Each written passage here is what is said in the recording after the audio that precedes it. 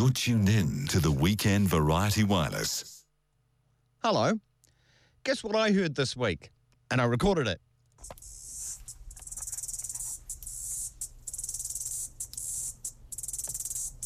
First cicada of the season. Hello, summer.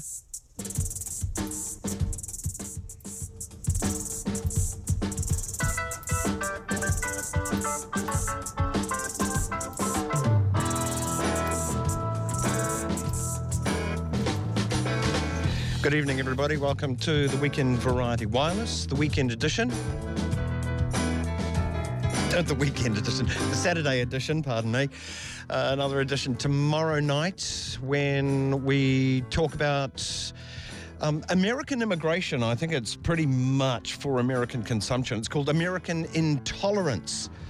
Just how awful America has been regarding immigration. Is that true? I think they've been, people have prejudices, but all in all, they've been better than some places. And I think it's even today, it's harder to get into Canada than it is to the United States. Anyway, the author is Robert Bartholomew. He has a lash at American history. American Intolerance. We discuss the book tomorrow evening.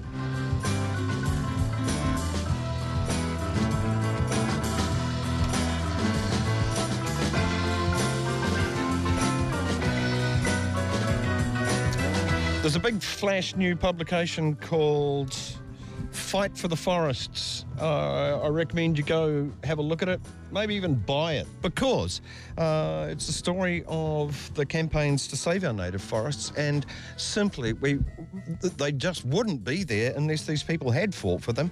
Probably considered communist activist hippies in the day, but they really, really did make a difference. So hats off. We speak with the author later on in Enviro News. He was one of those people up a tree.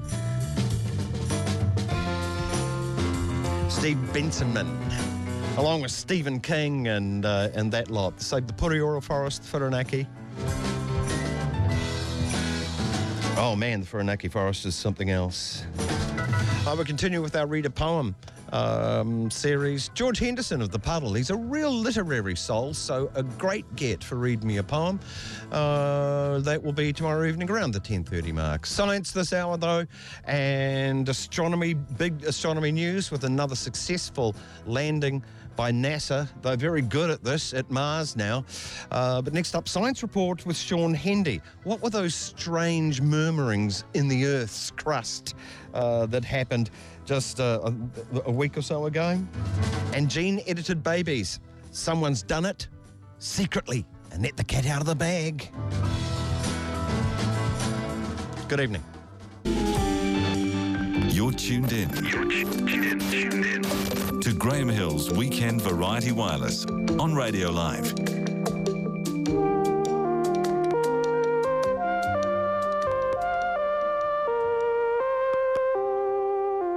Physicist Sean Hendy, Auckland University, with us for Science Report this week. And I was fascinated to read just a couple of days ago, I think it was, these strange, they were even called signals, strange noises that the Earth was making, unlike an earthquake or anything like that. And what the hell could it have been? Yeah, no, these are really mysterious. I mean, it's only a few weeks ago, actually. It was the 11th of November. And these signals were picked up around the world. So this is not something that just, happened in one place. Normally we think of an earthquake, generating a big shake, and it kind of dissipates as it spreads out. And so you don't expect to sort of detect these big shocks on the other side of the world. But this is a very different kind of seismological signal, very low frequency, so kind of more of a rumble than a sharp shock that we normally get from an earthquake, and certainly not detectable by people, right? So it's not something that you were going to feel, but nonetheless picked up by some other seismological measuring stations. Not strong enough that it sort of triggered an earthquake alert, right? So none of these stations went off saying earthquake, but nonetheless, once people sort of started comparing all the monitoring equipment around the world, it was clear that something had happened, and travel around the world. And that thing was traced back to just off an island off the west coast of Madagascar. Right. I know what it is now, Sean. It's a blue whale. A blue whale, just sort of ramming this island or something. Is that the? Oh no, all going oomph, oomph, or whatever they do. That's the whole theory. Huh? Well, so possible, I guess, right? There's a hypothesis. But the seismologists sort of got together and had some discussions on Twitter and compared notes. And so there's a bunch of things that could have been. I mean, we know that undersea landslides can produce this kind of effects. So when a cliff under the sea collapses, which happens from time to time, that can happen. But that didn't seem to be the best explanation. It wasn't an earthquake. It wasn't the type of signal that we get from an earthquake. But actually the theory that they've come up with is a big movement of magma under the sea, so it's an under the ground, under the sea bed, a very large movement of magma shifting underneath the ocean bed, and that's what they think generated the signal. Oh, so the magma would have to have somewhere to move into. So can we infer then there is some sort of void? Yeah. So this is it's somehow it's flowed from one chamber to another. And of course, that part of the world around Madagascar, there are volcanoes. Yeah. So you can imagine that, relatively near the surface, you might have a pocket of magma that's flowed from one chamber to another, and then that chamber has collapsed, generating this signal. Big amount of magma, so a couple of kilometres squared of it. Yeah. So not small. But overall, that's just produced this disturbance that's travelled around the world. I mean, I find it's quite amazing that something like that can travel all that way and be detected in many parts of the world. And it was in part due to, or a nice example of, I suppose you could call it citizen science, but a lot of serious professional and serious amateur scientists around the world all kind of helped. Yeah, I mean, that's one of the nice things about this seismological data is it is shared openly. So you can go, if you're an amateur sleuth, you can go look at this data online and you can look for these types of events. Yeah, so it was a combination of professional scientists and citizen scientists just, looking at working with data. So it's a great example. I think there's more and more examples of this happening as we, as we put more scientific data on the World Wide Web. People with an interest, not a professional interest necessarily, but who are just curious, start looking at the data and finding stuff that scientists, haven't noticed or perhaps don't have the time, in their work programs to look at. Yeah. So that was really cool. Undersea landslides, they can be quite massive, but there's while we're at it, I would love people, if you haven't seen this, you can see this just as plain as day. Go to the islands of Hawaii on Google Earth and have a look at Molokai. It's the wrong shape. It's sort of thin and triangular. And you can see underwater where the rest of the island went. Pretty much over they reckon, just a few hours. It is one of the most massive landslides you could ever imagine, and to think of the consequences of it. Apparently the Hawaii is made of Weet-Bix and it falls apart quite regularly. If you just go and have a look at it, you can see the rest of the island in bits, and the geologists and seismologists can get those bits that they mapped under the ocean, put them back together and say, oh yeah, that was what the island used to be like until it fell off. It's an amazing thing. It is amazing, isn't it? The thought that an island would just fall apart. Yeah. It's quite incredible. Yeah. Okay, let's go to gene-edited babies. This does make people bristle and say you're playing God and it's a dreadful thing, but I don't know. Is it? Yeah, well, this is a really controversial story this week. There's a Chinese scientist who's been using, he's actually a physicist, which I think makes it really odd. And he's been doing this stuff under the radar. He hasn't really been telling people about it, but he made a big announcement at a conference last week that he has in fact used this new CRISPR technology. Now, we've talked about CRISPR before. It's based on types of enzymes that they discovered in bacteria. The bacteria are actually clipping off bits of DNA from viruses and then storing that in their own DNA in order to spot the virus when it comes back, so their immune system can fight it. And people recently have been using this CRISPR technology to edit DNA in all sorts of organisms. So it's a really precise, specific type of genetic engineering that we haven't had access to before. And of course, the big question is, well, should we be doing it on people, on humans?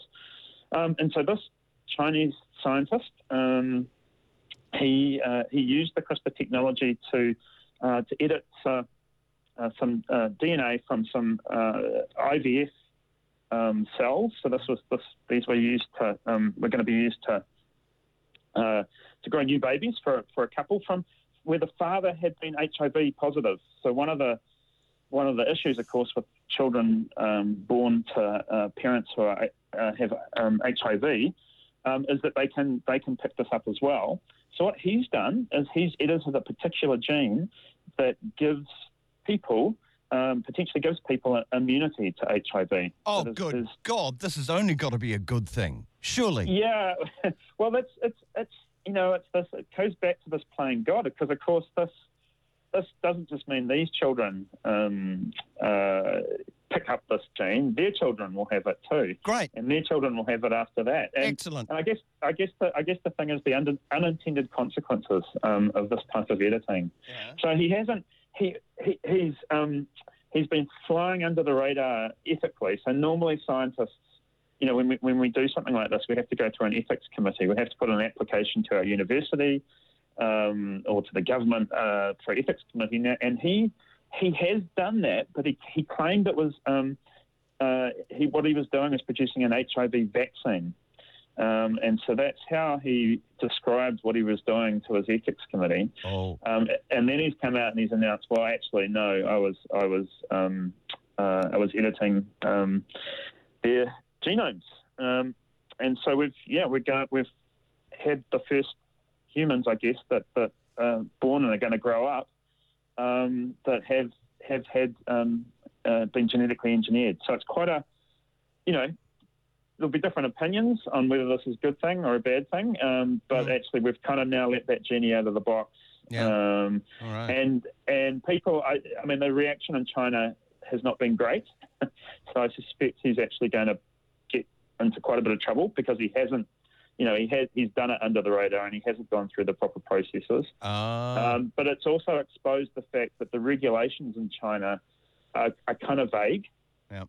So it's not clear whether he's broken any laws in doing this. He's certainly done it under the radar and in a underhanded kind of way, but whether he's actually broken any laws is not clear. So I guess we'll be finding out over time as to how much trouble he gets into. But certainly the scientific world is pretty shocked. I think there'd be a range of opinions that scientists would have about this. I personally think it is inevitable. It's something we're going to have to live with, whether you like it or not. Yeah. But I think the scientific community would have preferred we did it in the open and not just surprise everyone with this kind of announcement. So anyway, let's watch this space and see what happens. One could also think of another way that a population can get immunity to a threatening disease, and that's kill most of them off. Like why so much of the European population today is actually resistant to bubonic plague. It's because 3/4 of them bloody died. Yeah, that's the right. Other option, isn't it? Yeah. So it's kind of interesting, when because of course that's something that happens to us. We don't make choices as a society about that kind of thing. It just happens. And so I guess now we're in a position where we could make choices, and now this opens up questions. Well, who should have access to this kind of technology? Because it's not cheap. We're going to see the the super rich, or that be the next thing. You get your super yacht and your genetically engineered children. So I think those kind of questions that we're going to have to deal with, because this technology is now available and usable. All right. I love these sort of stories. How paper crumples, and it can be rather surprising, something we just never think about. Yeah, no, I love this, particularly because it's there's some theoretical physics involved, right? And of course, that's how we do theoretical physics. We write, on bits of paper, and then when we get the wrong answer, we crumple them up and throw them away. So eventually, there was a physicist thinking about this process. I guess he's so many crumpled up bits of paper for whatever he was working on. He decided he'd better come up with a theory of crumpling paper. So he actually set out to do it in a kind of a systematic way. So he was taking sheets of paper and rolling them up into a cylinder, and then crushing them from above. So sort of crumpling the cylinder from above. And he did this over and over again. So he'd crumple the paper and then fold it out again and flatten it, and he'd crumple again. And what he was asking himself, is there any kind of pattern that keeps happening as I crumple the paper? And one thing he found is it never crumples the same way twice. So even if you've kind of pre-crumpled the paper, the next time you do it, it'll crumple differently, and you'll introduce new creases in the paper. So it doesn't fold up the same way twice. And we probably kind of realise that every time you there's only so many times you can wrap your presents in the same wrapping paper over time. You keep introducing crumples in that wrapping paper, no matter how careful you are. But what he found is there's a law to how this happens, and he found there was the more he crumpled, actually there was a physical law about the length of those crumples. So he looked at all sorts of different things about the crumples, but if he took a ruler and measured the length of all those crumples in the paper, there was a law that was very systematic. So you take one sheet of paper and crumple it over and over again, and then you take another sheet of paper and crumple it over and over again. There's actually a physical law that tells you how the length of those crumples evolve. So it's not just completely random. There's some order to the apparent randomness of crumpling paper. Far out. You never know. I'm sure that's the sort of basic research that could actually have applications when you think about it. No, that's right. And you start to think about all sorts of other materials that fail. When a building falls down, or even an earthquake, right? We've essentially what we've got is crumpling of plates. To sort of see this sort of systematic behaviour in paper, I think the race is on to see whether this is wider beyond paper now, whether we can observe this in other systems. And that's the stuff that physicists get really excited about, when we detect something, we find something in one system, and then we see behaviour across a whole range of systems doing the same thing. Yeah, the scientist has paired out a little secret from nature that we haven't seen before. That's right, and what a strange one. Yeah. Who knew there was, in the art and the act of crumpling up paper and throwing it in the bin, that there was actually some real physics going on. Sean Hendy, thank you so much. I'll end with crumpling up this. There we go. Who would have thought there's a pattern? Science in action. Next up, astronomy. The big news this week, NASA, another tremendous success, landing a refrigerator on Mars. Weekend Variety Wireless. Astronomy Today with Dr. Grant Christie.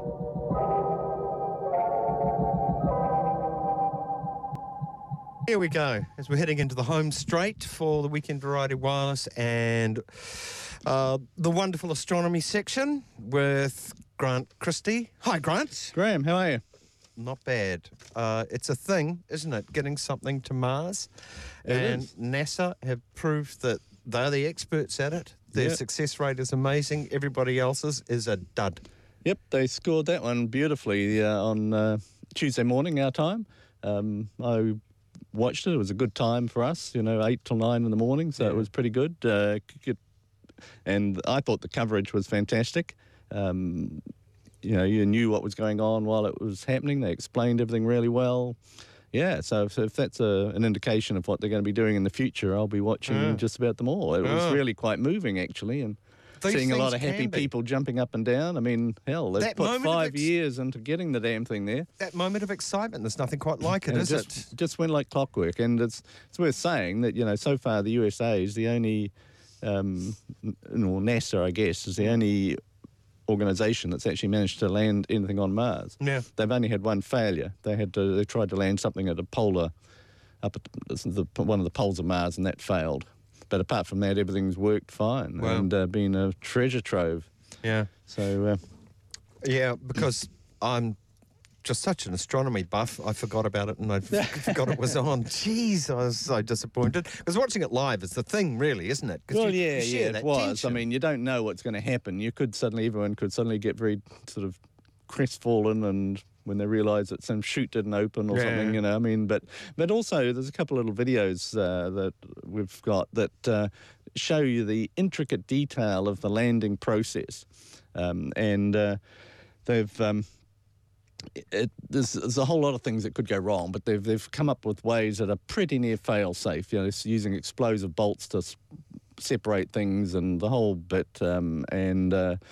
But one of their engineers explains all those steps really well, and it's a method they used before. The one that they landed up in the Phoenix lander, that they landed up near the sort of the polar regions that did land properly. That scraped a bit of ice. That scraped a bit of ice and also showed drips of liquid water actually on its foot, on its landing pad, which was interesting. But anyway, so that they used exactly the same body and technique as that lander, because if it ain't broken, don't fix it. If you know that works, you don't want to get too adventurous. Yeah. It's not a very big thing. It's only about 1 metre high, this thing, and about 2 or 3 metres long with its solar panels folded out. Yep. And it's going to be doing some really interesting science and well into the future too. It's not just it's powered by solar power, so they'll keep it ticking along.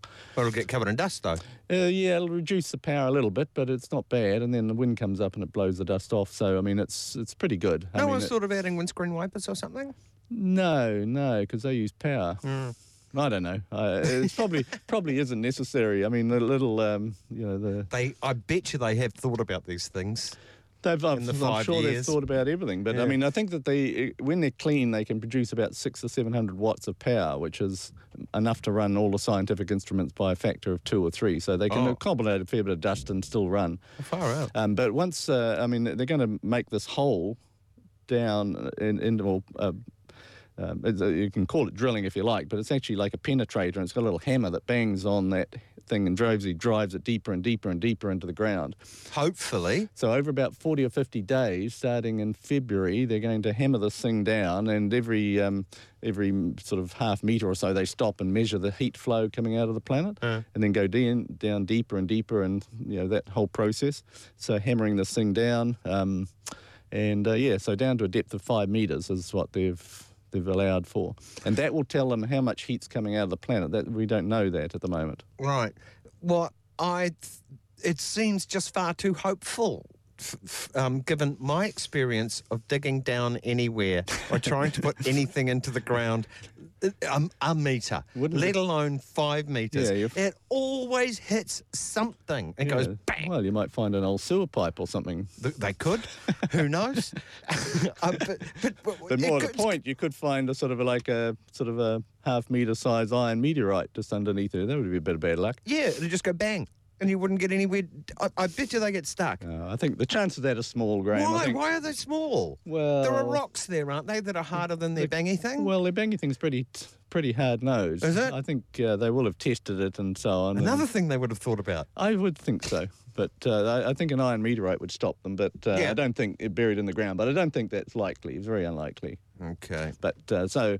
No tree roots anyway, that's a handy but thing. there's all sorts of other interesting little things. For example, the moon Phobos, as it goes around the planet every 11 hours, actually distorts the planet by about 1.5 centimetres where this thing's standing. Phobos isn't big enough to do that, It's got just enough gravity to distort the surface of Mars.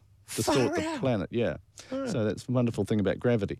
So long into the future, they're going to be monitoring this up and down of the planet's surface as well, and that's telling them about the structure of the interior, and also it'll be although they're monitoring for Mars quakes as well, that's another instrument they've got, that will also record all decent sort of meteorite impacts on Mars. So although they've normally if you're doing this seismology stuff on Earth, you have detectors all around the Earth, and at least 3 or 4 of them in different parts, so you can sort of measure the waves travelling through the middle of the Earth from an earthquake. Right. But with only one site there, it's a bit more complicated.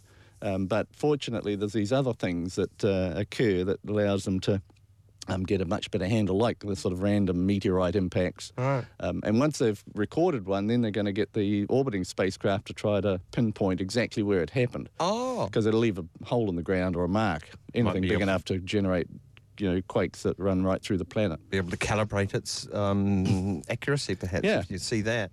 And the little thing that's measuring these shakes, I like the little tea cozy that they put on the top of it, eh? It's just a neat little thing. It's just going to sit there, and they haven't deployed it yet. I don't think it's in the next few days. I think they're starting to put out the instruments. They're basically surveying the air around them. I might say that the cameras on board are probably very good. Every mission, the camera technology gets better and better and better. Right. So we're going to get some great views. It's a very bland piece of Mars, I might say. It's just on purpose. And exactly. They didn't want to land anywhere near rocks, boulders or anything like that would sort of upset the landing. They wanted as smooth a surface as possible.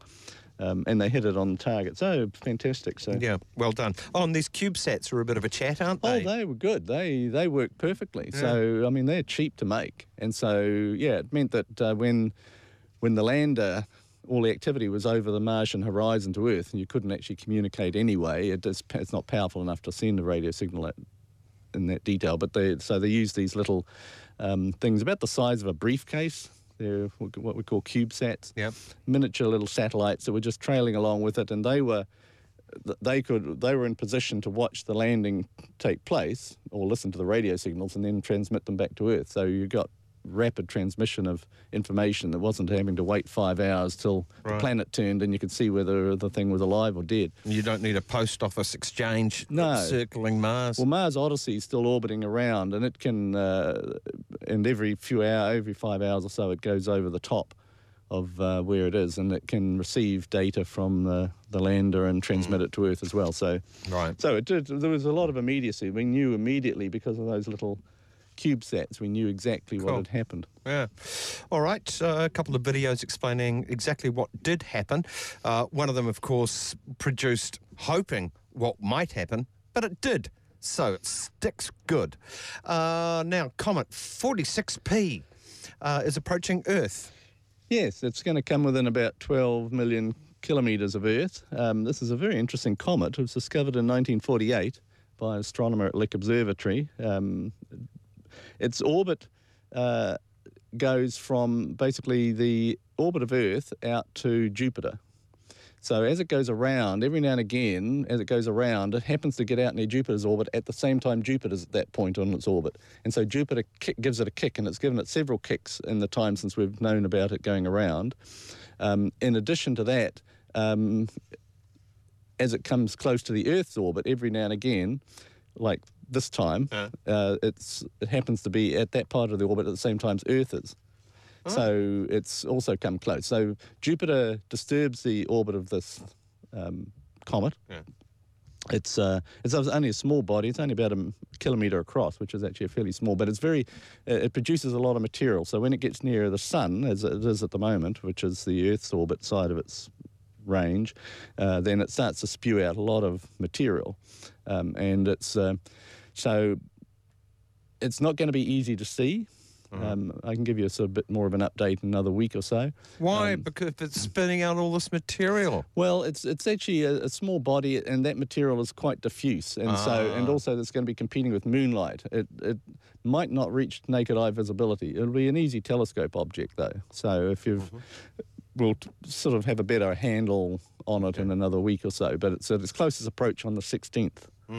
So what's it doing with this palling up with Jupiter? I thought comets came from way over there. Well, they do. They get trapped. These are ones that have been orbiting the solar system. They've had an encounter with something at Jupiter, and then they get trapped into a new orbit. Jupiter is so massive, it changes the orbits a lot. Right. So so it's there's a whole lot of comets that are in sort of fairly tight orbits around the sun, with only 5-year periods. There's a whole lot that are way out beyond, and often they've got into the central solar system and because they've had some encounter with a planet or something further out that's changed their orbit and left them, sort of deflected them into the central part of the solar system where we are. So Right, like Halley. Well, once Halley's every an example. 72. Yeah, well, so Halley goes from, sort of roughly the Earth neighbourhood out to past Neptune and then back. That's its orbit in every 76 years. Okay. Didn't it break up last time or something?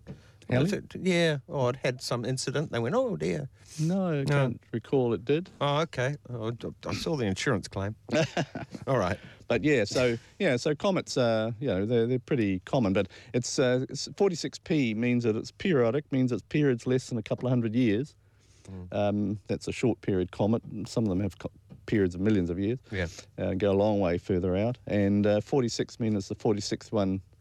Halley is 1P, so it was the first periodic comet ever discovered. So its scientific number is 1P. This is 46P. So by 1948, only 46 comets have been found that had an orbital period of less than 200 years. Far out. And this has only got 5-year period or thereabouts. Oh, it's nice to know that. Now, Jezero Crater has been selected as the landing site for this 2020 rover.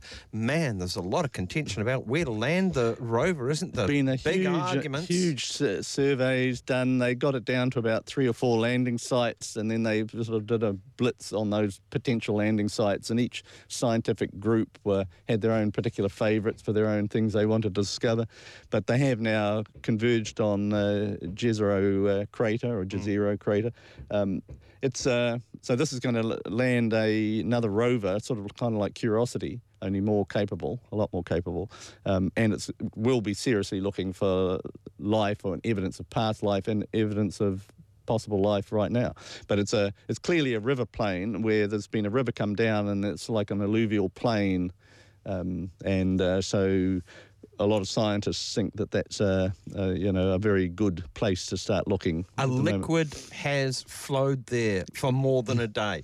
Oh yes, I mean this goes back. Well, in fact, that it hasn't flowed there for billions of years. So, but we're talking about life that might have existed in the past. It's an outside chance it could exist now, but that's probably pretty remote. But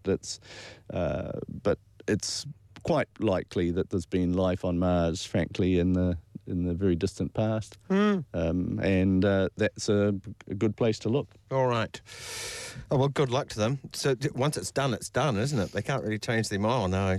No, well, it's going to be cruising around, driving. This will actually be a rover, so it'll be driving around on Mars looking for all sorts of interesting things, and it'll be a fascinating thing in 2020 if they can get it down and working. Okay, detective mission to characterise and trace the history of a new African meteorite. Yeah, this one what's sort of kind of special about this one is that they actually know when it arrived, because people actually heard a big sonic boom, and it was a fairly biggish object that then fractionated and split into little bits, so they've been picking up bits.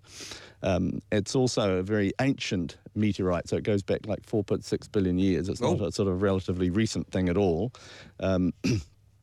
So there's been a lot of, it made a sonic boom, and that was detected by instruments that look out for people testing nuclear weapons. Yeah. Those still work today.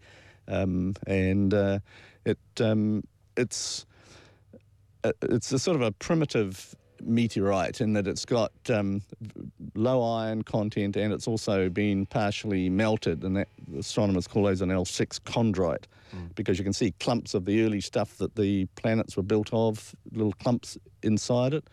They've only just started working on these. I'll be taking them apart atom by atom and learning as much as possible. But it's, so there's been quite a few people. People have picked up other bits of it as well. So they're trying to get them all together as much as possible, but they'll be scattered over a wide range. But to get a meteorite that's, when it's landed, it's fresh right now, and it hasn't had a chance to rust and other things on the Earth's environment and get contaminated. So these are often called a poor man's satellite, I mean, they're sort of, instead of having to send a satellite out to an asteroid to get a pristine bit and bring it back to Earth and spend $500 million doing it, these are the extra little goodies that nature provides that just fall on the ground. All right. You may hear some banging in the background on this. You can hear that buzz. That's the emergency alarm on an elevator, previously unknown. And the banging apparently is Paul Henry trying to get back in. We had no idea where he's been for the last few years. And apparently somebody's just feeding him crackers under the gap in the door and trying to keep him alive. And he's, because of all the big changes happening here, he thinks he's got another opportunity and he's trying to get out. Well, he's left his run a bit late, I think. Well, he might have. Okay, so a mild apology for Paul Henry's interruptions to our broadcast. Now, astronomers spotting another star, like Tabby's star. Tabby's star's become so famous. It is. It's a star that was detected by the Kepler Space Telescope that spent 3 years looking at the same patch of sky and measuring the brightness of about 150,000 stars every half hour without interruption, with great precision. And it was looking for planets that were going in front of their stars and causing little dips. So that's what it was designed to look for. But out of those 150,000 stars that it was studying, they discovered this one. It was noticed by this woman, astronomer in Louisiana. Tabitha. Tabitha Stevens, perchance, of 1164 Morning Glory Crescent? Mother Samantha? Father Darren? No. Okay, never mind. Anyway, that would have been nice. Anyway, so it's just been nicknamed Tabby's star for that, because it was discovered actually first noticed by amateurs going through the Kepler data set, and they drew their attention to it, and then she started looking at it and saying, well, this is weird. So basically what the star does is just every now and again, every couple of years, it seems to undergo these episodes of fading, and by as much as 20%.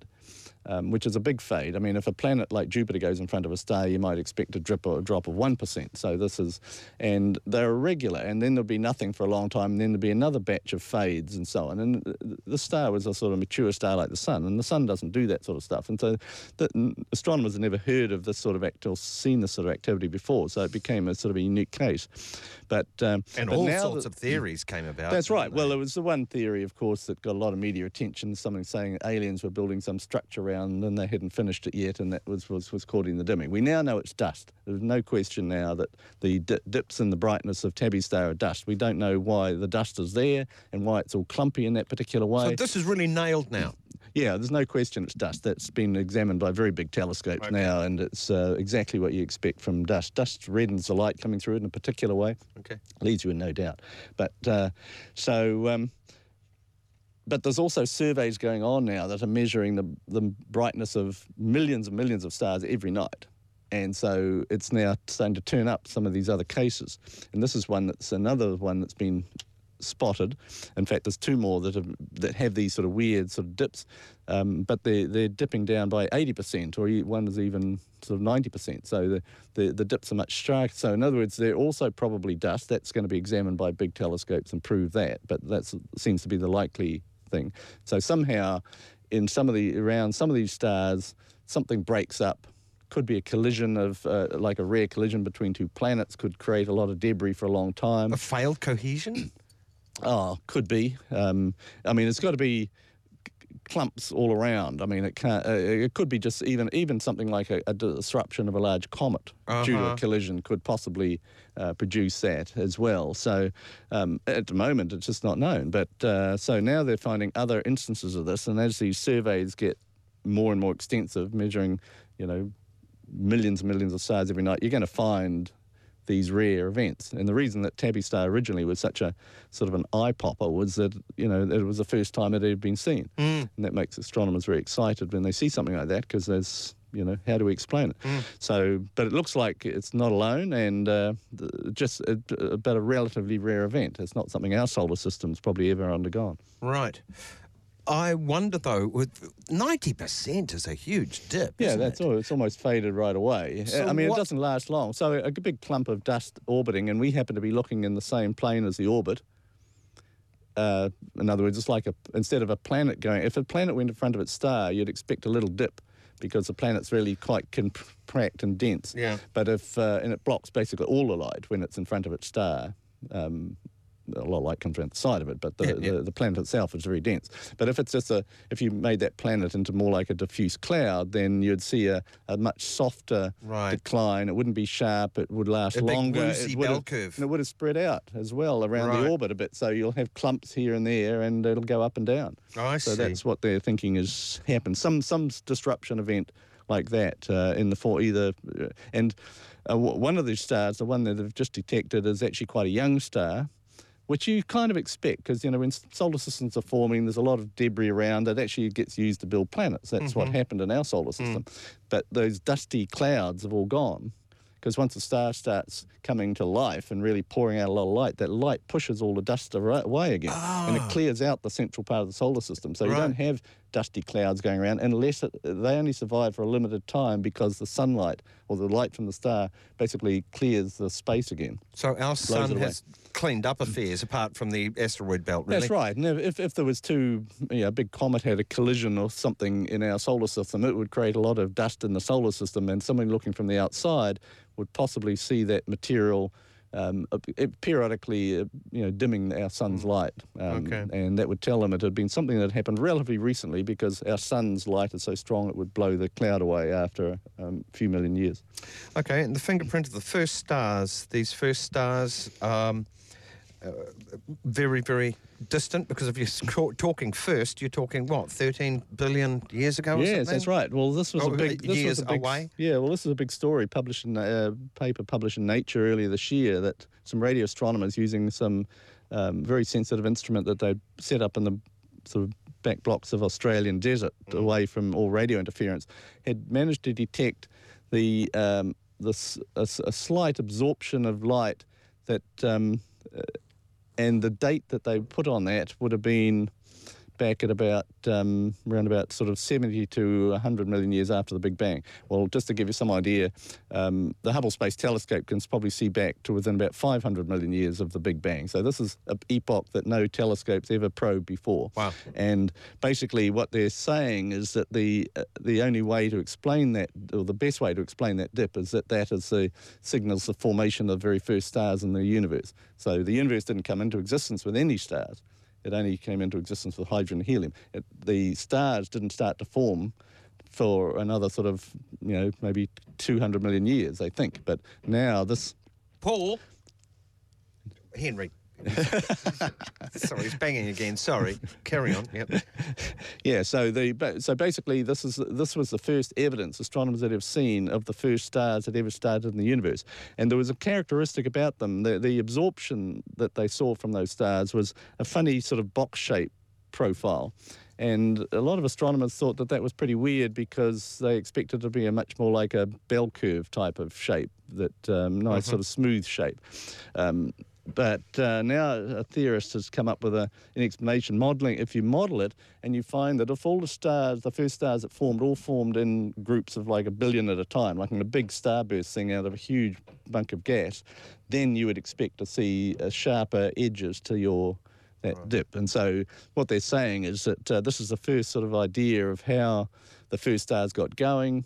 There's still all sorts of unknowns about that. We know they obviously did start, but we've only just got the instruments to start probing it. And more people are starting to look at this now. There's more instruments being built. In the Square Kilometre Array, this enormous radio telescope that's being built in Australia and South Africa, is going to have the sensitivity to look at this in a lot more detail within, maybe the next 4 or 5 years. Okay. Have they finished it? It's under construction. I think the Meerkat part of it's what is actually... It's going in stages, but part of it's already working in South Africa. Okay. And the Australians... So it's the sort of thing you can turn on half of it and then add on bits. Yeah, because you just got a whole lot of dishes out, and if you've got a third of the dishes there, that's still a very powerful telescope. It's just going to get bigger and better as they get more and more added to the network. Right, and when they turn it on, the lights of Cape Town dim, don't they? Because the computer's pretty grunty.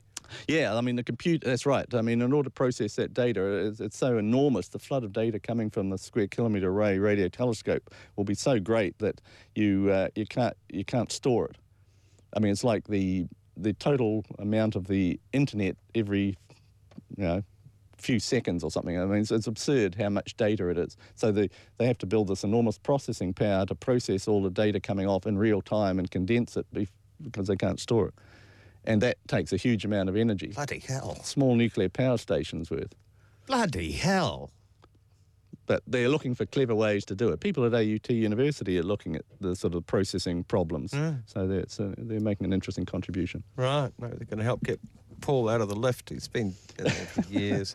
Okay. Grant, thank you so much. You're a soldier for science and understanding astronomy. Thank you. Thanks, Graham. Yeah. Oh, got a lot of coverage, didn't it? Congratulations, that stupid fat doofus, that beautiful bird, the wood pigeon, who took it out. Plant of the year. There is such a thing. New Zealand Plant Conservation Network run it, and we'll give you the results and outline some of the amazing plants that have been voted for during November. The results out today for New Zealand's Plant of the Year. Also, tomorrow, I discuss a book called American Intolerance with Robert Bartholomew, a sociologist. I asked him about Donald Trump, and he reckons he's not as unintelligent as a lot of people think he is. Really? How do you know that? I don't. More tomorrow.